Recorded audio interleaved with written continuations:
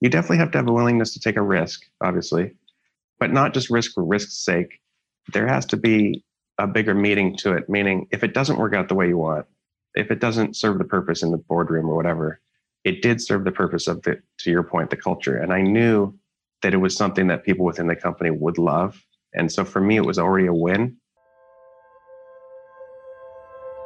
Welcome to the Unlearn Podcast, where host Barry O'Reilly seeks to synthesize the superpowers of extraordinary individuals to think big, start small, and learn fast. Here's your host, Barry O'Reilly. Welcome to the Unlearn Podcast. On this show, I'm delighted to be joined by Quincy Carroll, a product executive with a passion for delighting users, fans, and communities through customer-centric applications and services. Now, Quincy is anything but your typical career history. He studied music, English, tried being a stockbroker, ran a startup for daycare of immigrant children. Yet all these numerous roles and responsibilities helped him find out that product was the place for him. He worked at Apple, creating GarageBand with Steve Jobs, helped change the search engine at eBay, scaled Crunchyroll, the world's largest manga streaming platform, from 300,000 to 3 million users. But one thing that will strike you about Quincy is that he's able to make difficult decisions and brave calls throughout his career. From changing those algorithms of eBay to scaling the companies and hiring remote workers from all over the world to grow his business. Yeah, this is going to be a fun and informative podcast. So let's dive in to hear how it got started for Quincy and how and where his journey has taken him. My very first job, actually, I worked at Warner Records. I was mail person, like delivers mail.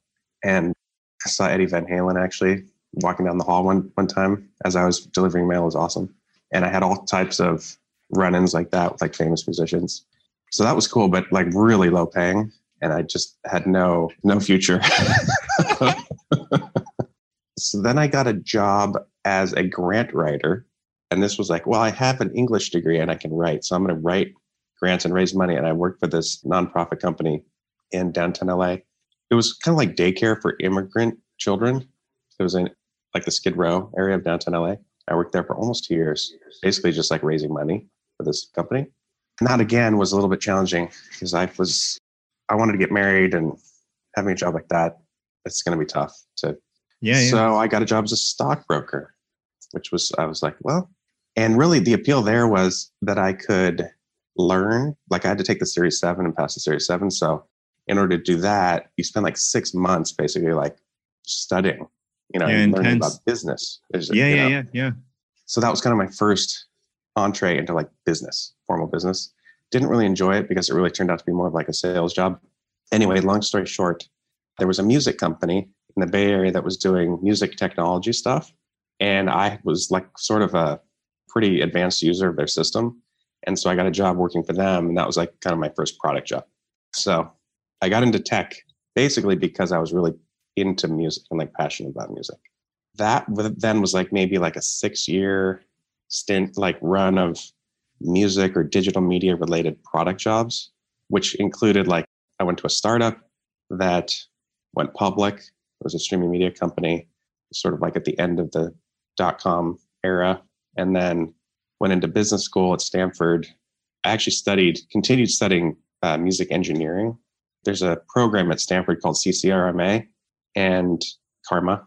And so that I took audio engineering it was called Across the Street. And I studied in their master's program to do audio engineering. So when I got out with the business degree, I was snooping around at Apple, just kind of like trying to find out what's going on. Is anybody working on, I knew about a company that they acquired in Germany that was doing audio, it was like an audio system. So they were called eMagic.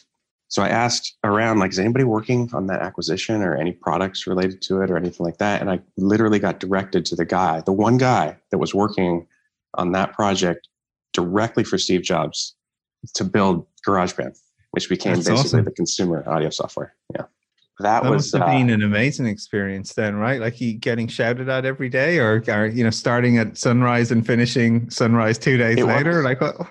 Sunrise to sunrise. Yeah, it really was. I was working till sunrise every day. It's crazy, especially because the engineering team was in Germany.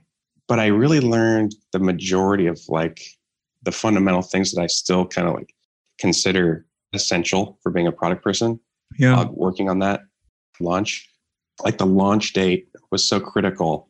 Steve Jobs would like have to present the product at Macworld, and there's just like no chance, and like there was no opportunity to get out of that. That's just like, we're launching on this date and it has to be ready. There's just like no other alternative. So all that pressure was great and the experience was awesome. Then I left Apple to actually start my own thing, and that was music construction software. We come to the end of like a period of time that was like just like music tech related, and that was kind of like, I would say that defined like that portion of my career. And so the inflection point, I think, was when that startup that I was working on that was doing like music construction kind of got just hammered by YouTube. YouTube came out and just crushed it. Basically everything related to like music construction was now free. So that kind of ended that experience. So like you've pivoted your career like 5 times already at this stage, right? Like you've gone from extremes in domains, like helping immigrants to like being a stockbroker, from, writing sort of patents to like creating audio music startups, working in public health, and then like standing in front of Steve Jobs and getting shouted at 5 a.m. because it's got to be ready 2 months' time. Like there's pretty big contrasts there, right? And yeah.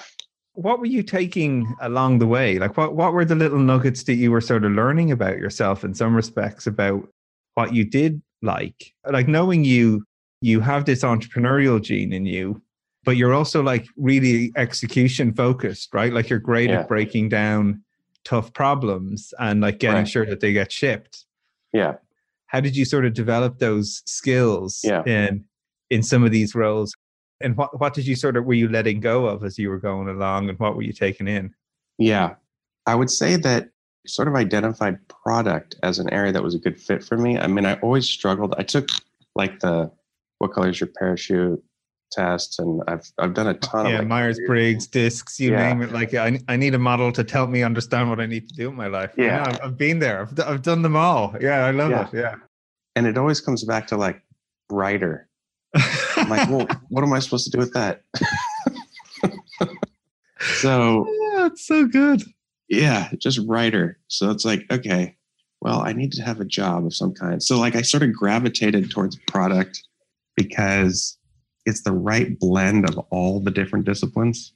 That's why I really do love the job, because on the one hand, you can be in a room with a bunch of data scientists and be like, you have to be able to go toe to toe with those people. Oh yeah. Otherwise it's like, you're not going to be invited back to the meeting. Like, forget it. And then on the other hand, it's like, you have to be able to sit with the marketing people, and you have to be able to work with them to understand where they're coming from. You have to be able to work with the CEO who's got all the pressure of the board and all these other things going on. And then there's the finance team. And then of course the engineers, like the engineers are like your lifeblood, and engineers are just, they think in a totally different way than the whole rest of the company. So it's like, you have to be able to incorporate all those different perspectives into the job. That's why I really sort of gravitate. So like if there's one common thing, I think prior to finding that first product job, I was floundering a little bit, like the grant writing and the stockbroker thing. But once I kind of latched on to that first product role, I really haven't changed in my mind. I haven't, in terms of like the discipline of the job. Yeah. The only thing that's really changed is going from like individual contributor to group manager to like a department head. And now it's less about like the actual function of the role as it is like either mentoring other people or setting up the team in such a way that the chemistry is right, so that you can kind of like, a lot of those things around like team building can kind of work themselves out because you have like great people. It's more become like a team mentality as opposed to like the individual function of product. Yeah, that's really interesting, right? Even the time you're describing, right? Like this is sort of whatever, 15, 20 years ago. Like I don't really know there was a product function then, really, in some respects, right? Like that discipline was sort of like, get stuff done. Hey, you seem to know how to get some stuff done. So can you put all this stuff together? And I even still I think that craft discipline, whatever you want to call it, is still forming, right? And Yeah. You know, and because you also saw some pretty interesting stuff, right? Like, you know, you did the Apple thing, but then next you were sort of in eBay when that company was actually like, eBay is probably one of the most perfect business models maybe ever created in some respects, right? Yeah, it was just really well designed, really well executed. At the time it sort of came into being and the internet was sort of maturing at the right point, right? Can you share like some of the sort of lessons you learned as you were sort of working there and about what it meant to do the role well, or what were some of the things that sort of stood out to you? Yeah. I mean, I was there during the period when it was going through the transition to managed marketplace. So it really had been, you know, all the stuff that is happening even now, like with Facebook, where they're saying, well, we're just kind of hands off, like we don't really get involved, you know, and it's like, well, how much do you actually get involved? eBay was really like completely like, we're totally hands off. We're just a venue. Like people just come in and they trade and that's it. We have no responsibility over what happens. If you cut off your hand and sell to somebody and ship it to somebody, like it's not our problem. But I was there during the period where Amazon was really starting to become a major. Amazon really hadn't been a competitor, but like was becoming a competitor. Right. And so, yeah. And the reason they was because they had figured out, I mean, really the fulfillment part of it. Like they pretty much nailed overnight shipping. Every time you have a consistent experience, every time there's no chance you're going to receive something that's not as described or broken or something like that.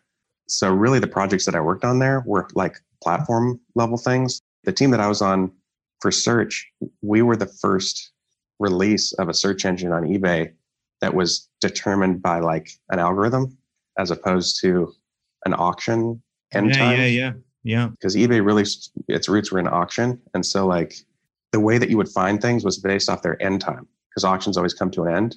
And they knew that, you know, the last minutes of an auction are the time when you have like the majority of the price increase. I remember all the little bots you could sort of get to like put your bid in like 1 millisecond before, right? That was all the fun exactly. stuff. Yeah. So that those last few minutes are the most important. So therefore it made sense that you would organize the search engine so that when you search for something, you're seeing the things that are showing up at the end, because it was all just like this cycle of show the things that are ending. The last majority of the price increase happens at the end. So therefore everything just works. But it's pretty simple. I mean, it's really kind of like simple. So then when they started offering like more and more fixed price items, like iPods at this time, the iPod was the thing. It just didn't make sense. It's like you'd have like 100 different iPods, it brand new in a box. And like this one's ending in 5 minutes and this one's ending in 10 minutes. And this one's ending tomorrow. And it's like, why does it even have to end? Why is it ending? It's just, but everything, that's how everything was sorted. Yeah. So believe it or not, our challenge as a team, as a search team, was to convince the company. And this was like crazy. We had these like summit meetings where like all the heads of every single category would come together and just like flaming, like, there's no way you can ever beat time ending soonest. You will never beat time ending soonest.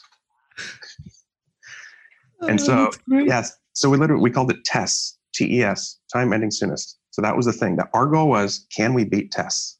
And fortunately, we had a guy who was like kind of running the algorithm development, who's a good friend of mine, this guy, Olivier, who came from the Paris office, who had already proven in the Paris eBay office that it could be done. Like he basically did this skunkworks thing where he figured out like how to basically dramatically improve sales with this new search engine. So he came out and he's like, he didn't make a lot of friends. He was super smart, you know, and really knew what he was doing. But he brought this consultant with him that was like really abrasive. And I was on this team with these guys, and there were just a lot of like major blowout arguments and stuff like that. Because, you know, everybody was like on the hook for certain revenue targets. And if you just all of a sudden switch the entire ordering of everything, and, you know, you're talking about like categories that are generating hundreds of millions in revenue, you know, just individual categories. Yeah. These people were really concerned about the change. So anyway, that was a really dramatic change. And when it happened, we had to also, so some sellers started like basically going out of business as a result, because the way that the ranking worked their stuff just didn't show up anymore. And the reason for that was because we were putting in things like, what's the quality of the seller? Like there were like seller factors, like in terms of like, right. And so if you had like poor feedback, or like you had ratings that were like, oh, didn't ship on time, or things like that, that would actually hurt your visibility. And so all that was like new. That never happened on eBay before. Like from the time it started, never had anything like that. So we also did a lot of like. How do you bring change to that? There's some pretty profound things you're describing there. Like one, internally, you're messing with incentive structures, right? Like if somebody's category is like, they've a magic number and they're hitting their number, and you're like, we're going to change the rules of the game because we think we could benefit the company more. Yeah. But the person has optimized their whole working process around them hitting this magic number with just like, as you say, the test at time ending right now. Right. And you're like, well, we're going to change some variables here, but we think it's going to be better. And then on the opposite side of the sort of market, you've had these sellers who have figured out like how the system works, and they're just like shipping rubbish basically, or they're they don't think about reviewers. And there was a tool called TurboLister that literally eBay created, and it was made so that you could load in tens of thousands of the identical item and fire them off into the system on a regular clip so that your stuff would show up at the top. It was an eBay tool, TurboLister. Well, I remember around that time, like there were so many of these like little tools, right? I think another one of them was like I was saying where you put in like the sniping, like what would I pay? And then like 1 millisecond before it ends, like I think you must have got like 10 million requests. Yeah, totally. Just goes boom, right? And then trying to like change that whole way of thinking, right? To bring algorithms in, or like really like looking at different variables to actually create quality rather than just like quantity of stuff. That was a major, and I'll tell you what it really came down to, where things really changed, was when we were able to actually A/B test the changes. So prior to 2005, A/B testing was a thing, but it wasn't really like the whole lean startup philosophy. It was just like coming out. It wasn't like well socialized. It wasn't like everybody was doing test and iterate. That wasn't a thing. It was like right there. It was like right on the verge. And eBay, with its massive infrastructure and tech debt, like to implement A/B testing at that scale across the entire platform was like really hard. But that was the job. And that was why I still, like my boss, I think of as just having done an incredible job, because he sort of made it. He forced it to happen. Like basically he got the resources and ensured that we could actually do proper A/B testing. But it was very offline initially. It was very much like we were taking tons of data and then just doing offline analysis to figure out like we would run a test, and then the majority of the time was spent, like it could be weeks or even a month, to comb through the data to see if there was a lift or not. It's so interesting when you talk about like this stuff in the early days of this, right? Because so many people have challenges about trying to get their ideas even launched or support for it, right? And you're talking about, like, as you say, firestorms in these meeting rooms where you've got category owners who are like saying, no way, like time ending now is the only way we're ever going to do this business model or this product, right? It's working for us, or it's working for me at least. And then you're trying to like introduce new technologies like algorithms where you can get information from different sources. And then you're even trying to think of like comparing and contrasting, or like using this A/B type philosophy. It doesn't even exist as probably a method that most people even understand. Yeah. That's a lot of stuff going on. Like how did you start like winning people over then? Like, because there was carnage for sure. There was carnage. I mean, a lot of people didn't make it through that transition, but which is normal. I've noticed now after seeing these types of things a couple of times, that happens. But that's one point. Some people don't make it, but like, what are some of the takeaways you have from that? Like, how do you do that?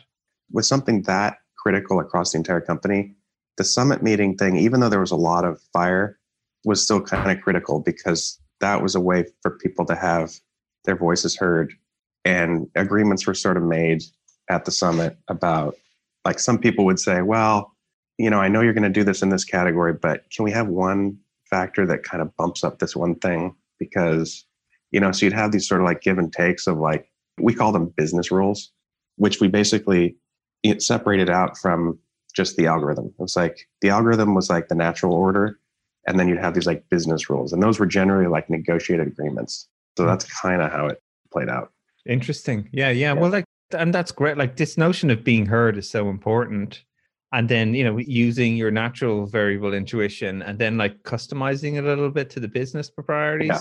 That's interesting to hear you sort of figure it out in that way, Yeah. For all the firestorms and table flipping that probably went on to get there, right? But yeah, it's almost like a release valve. It's like you've got this search engine which could absolutely just blow up somebody's business as they understand it, but it was sort of like you had this little way to kind of like back it off if you needed to. Interesting. Yeah. Unlike today's search ranking functions, which they're generally all sort of like you've got machine learning and it's less about hand tuning. Like we were doing a lot of hand tuning of the individual factors and like weightings. So like it was easy to explain to people how an individual factor worked and like what its impact was on the overall algorithm.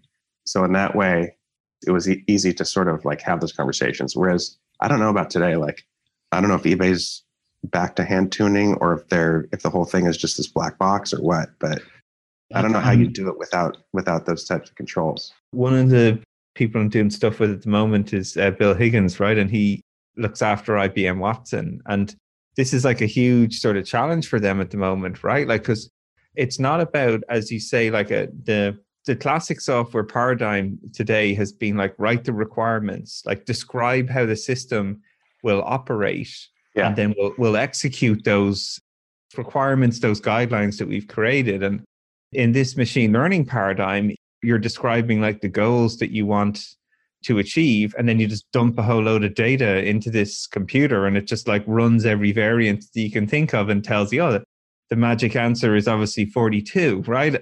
And don't question it, right? Because we've the smartest data scientists in the world working on this, and they're doing the right thing, and the data we're feeding them is like good data. So like 42 is the answer. Like let's move on now. Like that conversation you're describing in this world of like the fire meetings, tables getting flipped, but people are collaborating. It's difficult, but they're collaborating.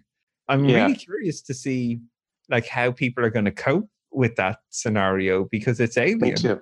Yeah. I mean, I think in the case of what we were doing, there was actually some early machine learning happening even at that time.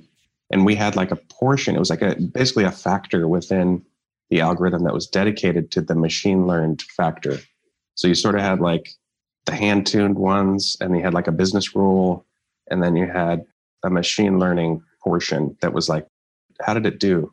So like we could sort of like test it. It generally didn't do very well, but probably now they have a much more advanced thing and it's probably working. I don't know. So we met when you were like getting back into sort of streaming stuff again at Crunchyroll, right? Like, you've done the eBay thing. Now you're jumping around, like getting into manga and like building some streaming type stuff. Like, obviously total linear progression there. Like what made you sort of jump from, you're working in this like marketplaces, like people, two-sided markets, people selling. And then next thing you decide you want to go work in manga and create streaming. The company had been around for like over a decade before I joined. And so a lot of the stuff wasn't on the market. There wasn't like something available that could do, a certain type of service, like the payment system or subscription system, or just like their data systems. They even built their own like e-commerce store. I mean, like, and that's like today you would never even think to do that. So there were a lot of those types of things that we ended up having to like replace in many cases. And really the challenge there was scaling. And I'd never really worked on that problem before because the company was growing really fast. They already had like 300,000 subscribers when I joined, and they were adding subscribers like crazy. And, now I think they're like at 3 million. Yeah. Flying. So going through that with like a big team and then building a new platform and kind of like rebuilding Crunchyroll's platform and all that work, like that scale type work was really attractive. to me. Like I wanted to have that experience. Yeah, well, look, there's two things that really stood out to me from that time that we got to hang out there, right? One that I want to talk about in a minute is that you had teams like distributed like all over the world, and how to manage that, right? I think that was such a unique problem for there. But my other favorite thing is when you had to when Warner Brothers came in to buy the company, and you had to go and explain to these huge corporate executives about what the hell Crunchyroll was about. Tell us how you sort of framed up what it was about and why. Yeah. So, I mean, we definitely debated this one for a long time. Like, what should we do? We could do like a deck where it's like, hey, this is, these are how many people we have. This is our personas. This is how much usage we have. And I mean, all that data was already available prior to the acquisition. So we thought maybe do it that way. That doesn't work. Then we thought, well, maybe we could do like a prototype, but then it's like installing it, being in a meeting with like the head of AT&T and having to have some type of tech problem. Just can't even imagine that would just be a disaster.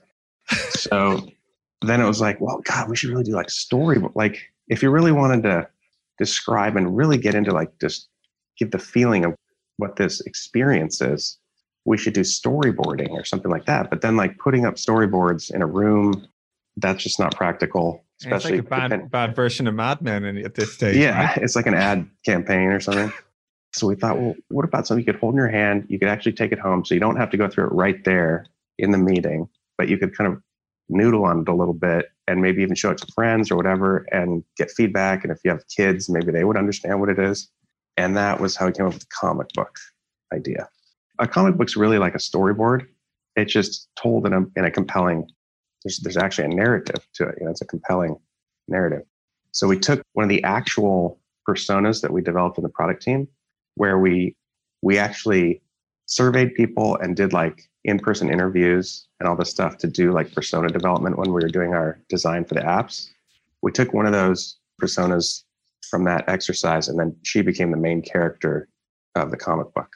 And basically it was like her experience of like when she gets online, things like streaming, like co-viewing was a big part of the experience, texting her friends, saying that there's going to be the show tonight, and then like firing up her screen and then like inviting them to watch at the same time. Like these were things we saw through ethnographic studies, and we knew from people within the company that they were doing this type of stuff, more like a Twitch type of an experience as opposed to like Netflix or more of like a lean back type of thing. It's way more engaging. And so we kind of just like spelled that out over this whole kind of storyline. And yeah, it worked really well. So there's some moments when I, work on projects where I'm like, this feels like so different and so right to do. And I think that was one of the moments I got most excited actually on anything. Like you're going into AT&T in this like $1 billion acquisition, and you're sitting in front of these execs to explain a product that they probably have no idea what the thing is about. And we're going to show them a comic book, right? And it's just like, and I even remember that moment, like you could look in people's eyes in that team and they were like, it just felt so right, but so wrong. And for many other people, which is also representative of the company too, because anime in itself has that type of vibe. There's always something a little bit, it's right, but it's a little bit wrong, or it's basically challenging the norms of society kind of thing. And the people within the company all had that kind of ethos as well. So it's like, yeah. Right on. I've never seen something that crystallized the culture, not only of the company, but the industry and the product. I just thought it was like such a great manifestation of all these things like coming together in an artifact. I just wish more people did things like that in the product world, right? Yeah. So many people like play it so conventional with their like, here's the 10 slides you need to have in a pitch deck. Make sure that you talk about your total addressable market, blah, blah, blah. I'm already falling asleep. It's like, here's the 4 questions you're going to be asked in a SaaS business. It's like boring, but like, this was one of those moments where I was just like, hell yeah. Like if this is helping them understand to like, get it, like this is what this business is about. Here's what the customers care about. This is an artifact they're actually interested in, and Yeah. As opposed to like the typical bloody MBA, put the numbers in a spreadsheet. It's a SaaS business of 7 metrics I care about. Like, what's your growth next year? Yeah. Like, it's just so different, right? Yeah. It's amazing how much you would think it's like the easier job to do that type of work because it's creative in a way, but you just don't see it happening often. In companies, those types of people internally are not really raised to the level of, where they can actually have that type of impact or visibility. You don't often see that in tech companies. Yeah, but I also think people are sort of a bit afraid to take some bold steps. Yeah. Like it's easy to stick with the conventional. It's easy to have your 10 slides in your spreadsheet and sort of like, pitch about why this is a good thing to do. But that's showing up for me. That's like saying like, this is us. This is who we are. This is our culture. This is our product. This is our customer. This is what's unique about this business. If you want to go on the journey with us, if you want to take us from, 300 to 3 million to 30 million, like these are the people who are going to get us there. So are you in? That's the kind of question I just love that, and I don't think most people do that anymore, right? How could you encourage other people to take that path? Because it felt so right in that moment. And there's subtleties going on there, right? Like it is a crystallization of the culture of the company, the culture of the customer, the things that are going on there. Like what sort of helped you sort of unify that a little bit with the team? Because that's I think you definitely have to have a willingness to take a risk, obviously, but not just risk for risk's sake. There has to be a bigger meaning to it, meaning if it doesn't work out the way you want, if it doesn't serve the purpose in the boardroom or whatever, it did serve the purpose of to your point, the culture. And I knew that it was something that people within the company would love. And so for me, it was already a win. And if it turned out the boardroom thing was a fail, that was okay for me because it's, I guess it looks bad for me, but it was overall a net positive because it sort of like galvanized people behind it. So yeah, no, I think people were cheering as you were like carrying a comic book up to like a board meeting. Like, why not? I love it. Yeah. So, but there was one other part, I think, not only that you learned to, like I definitely saw you do really well at Crunchyroll, now you're doing at the moment, is sourcing talent from like all over the world, right? Mm-hmm. And I think this is sort of like a top, real interesting topic right now for folks, right? Yeah. And you've built these sort of systems and mechanisms that you can find this like amazing talent no matter where they are. Yeah. And I think many companies are struggling with that. Mm-hmm. So can you share it? Like, at Crunchyroll, you were working with teams like from Estonia to San Francisco, like 14-hour time, the crazy, like managing that. The way I look at it is you're just recruiting in a different place. Like rather than recruiting in the US region, you're recruiting in South America, but you do the same processes. So you still have interviews. You still look for not only their technical ability, but also culture fit. And you think of their personality exactly the same way. Like, how is this person going to interact with this other person who I just hired, who I also don't know, but who's from South America, but she seems to have some managerial qualities. Maybe she could be the one that does the reporting, even though she's doing QA. And then, he seems to be, clearly he's a leader, the way that he acts, so he should be the tech lead. And then this person, you still have to go through the rigor of like code challenges. Like that's critical, obviously, when you're hiring engineers. So that's important. Like if you're just like, I want to build something, you probably need to know something about engineering or somebody who you can rely on to do the code challenges. But beyond that, it's really about constructing a team the same way as if you would hire somebody here. It's the same exact process. Me personally, right? Everybody who works with me is a gig worker. I've no employees. I literally I've people in Croatia. I've like people in Philippines. I've people in Canada. That's a real, literally they're all over the world, right? I just I need someone who's like my heist team. I need someone who can crack a safe. I need someone who can drive a car fast. And these people are sort of, they're all over the place, and one of the most rewarding things for me in the last year has like built this team who've never met each other, who are totally independent, who really have no real affinity apart from like they're just working on projects like as we build things. Yeah. Right. They're all friends on this sort of Slack channel that we created. Yeah. And there you go. And they're like making my business like run, and I love it, you know. And well, I think we talked about this before, which is, I don't know when it happened, but there's a generation now of people that have kind of like, I don't know where the cutoff is, but they've like grown up with all the information being fully available on the internet for everything. So really, like, they have all the same information we do about everything, right? So why would we have a barrier? Why would you want to say, you can only have somebody that you work with that's within the barrier of the state, the United States? That's it. Or did the MBA at Stanford, right? Like, exactly. You know, like, this is what is super exciting to me with that idea. You're saying, like, information's everywhere, so everyone has the information. Yeah. So how are you using the information? Encyclopedias were like a thing you would buy and put on your shelf, and only people with encyclopedias actually had that information. That was actually true, but that's not how it is anymore.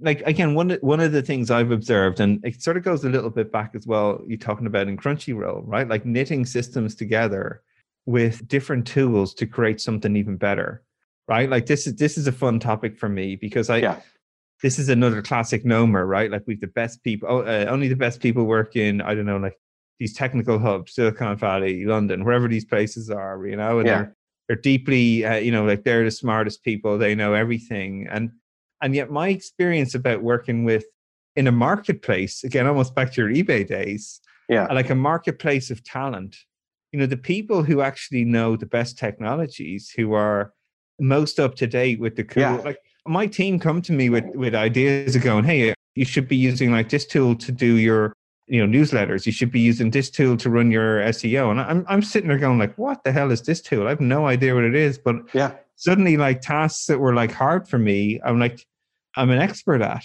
know, because their incentive is to be like up to date, like, because it's a marketplace that it's a talent marketplace they're operating. I mean, if you think about where you're going with that, if you stay at a company for like 2 years and you're just focused on one area that you're working on within that company, even as an engineer, product person, anybody in tech, you're probably totally behind the 8 ball by the time you get out.